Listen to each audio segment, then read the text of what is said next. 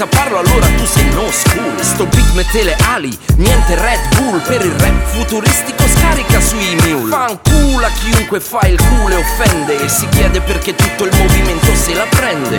La gente vera il new era ce l'ha in testa, il golden era nel cuore e guai chi lo calpesta. E se fossi nato adesso vorrei sapere lo stesso, da dove è partito tutto questo successo. Se il virus del rap contagia tutto lo stato, ci sarà stato in passato qualcuno che l'ha trasmesso.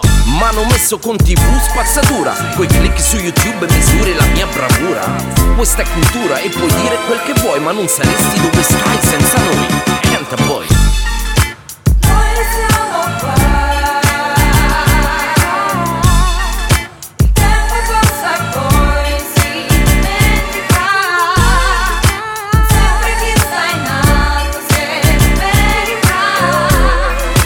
Non importa a noi, parliamo con la musica. Hey gente, hey allora mi presento. Mi chiamo Weddy e son cresciuto con Esa Tormento. Con gente guasta, sparo, piotta e colle del fomento. Noi quelli del Flaminio spingevamo in Roma centro. La musica era gioia proprio come questa roba qua. Giornate sul muretto ad ascoltare quella scatola. In radio non passavano che roba neomelodica, ma dalle nostre casse usciva solo vera musica. Hey, è proprio questo di cui parlo. La gente che mi ascolta lo sa bene che non sbaglio. Ai tempi chi rappava era chi sapeva farlo, non come ai tempi di oggi troppa gente allo sbaraglio. La musica di ieri a noi ci dava un bel messaggio, quella che gira oggi te la compri con messaggio. Se hai poteri forti vuole dire che sei saggio, sì proprio come me che non sputo dove mangio.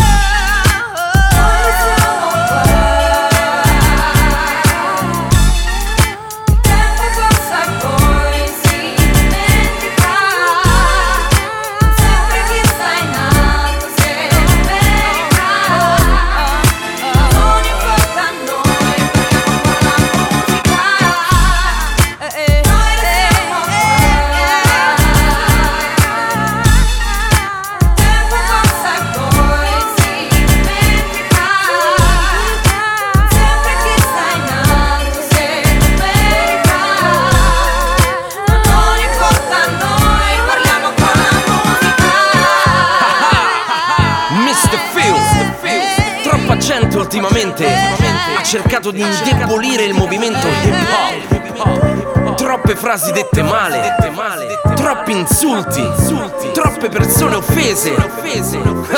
Meno male che noi abbiamo i poteri forti.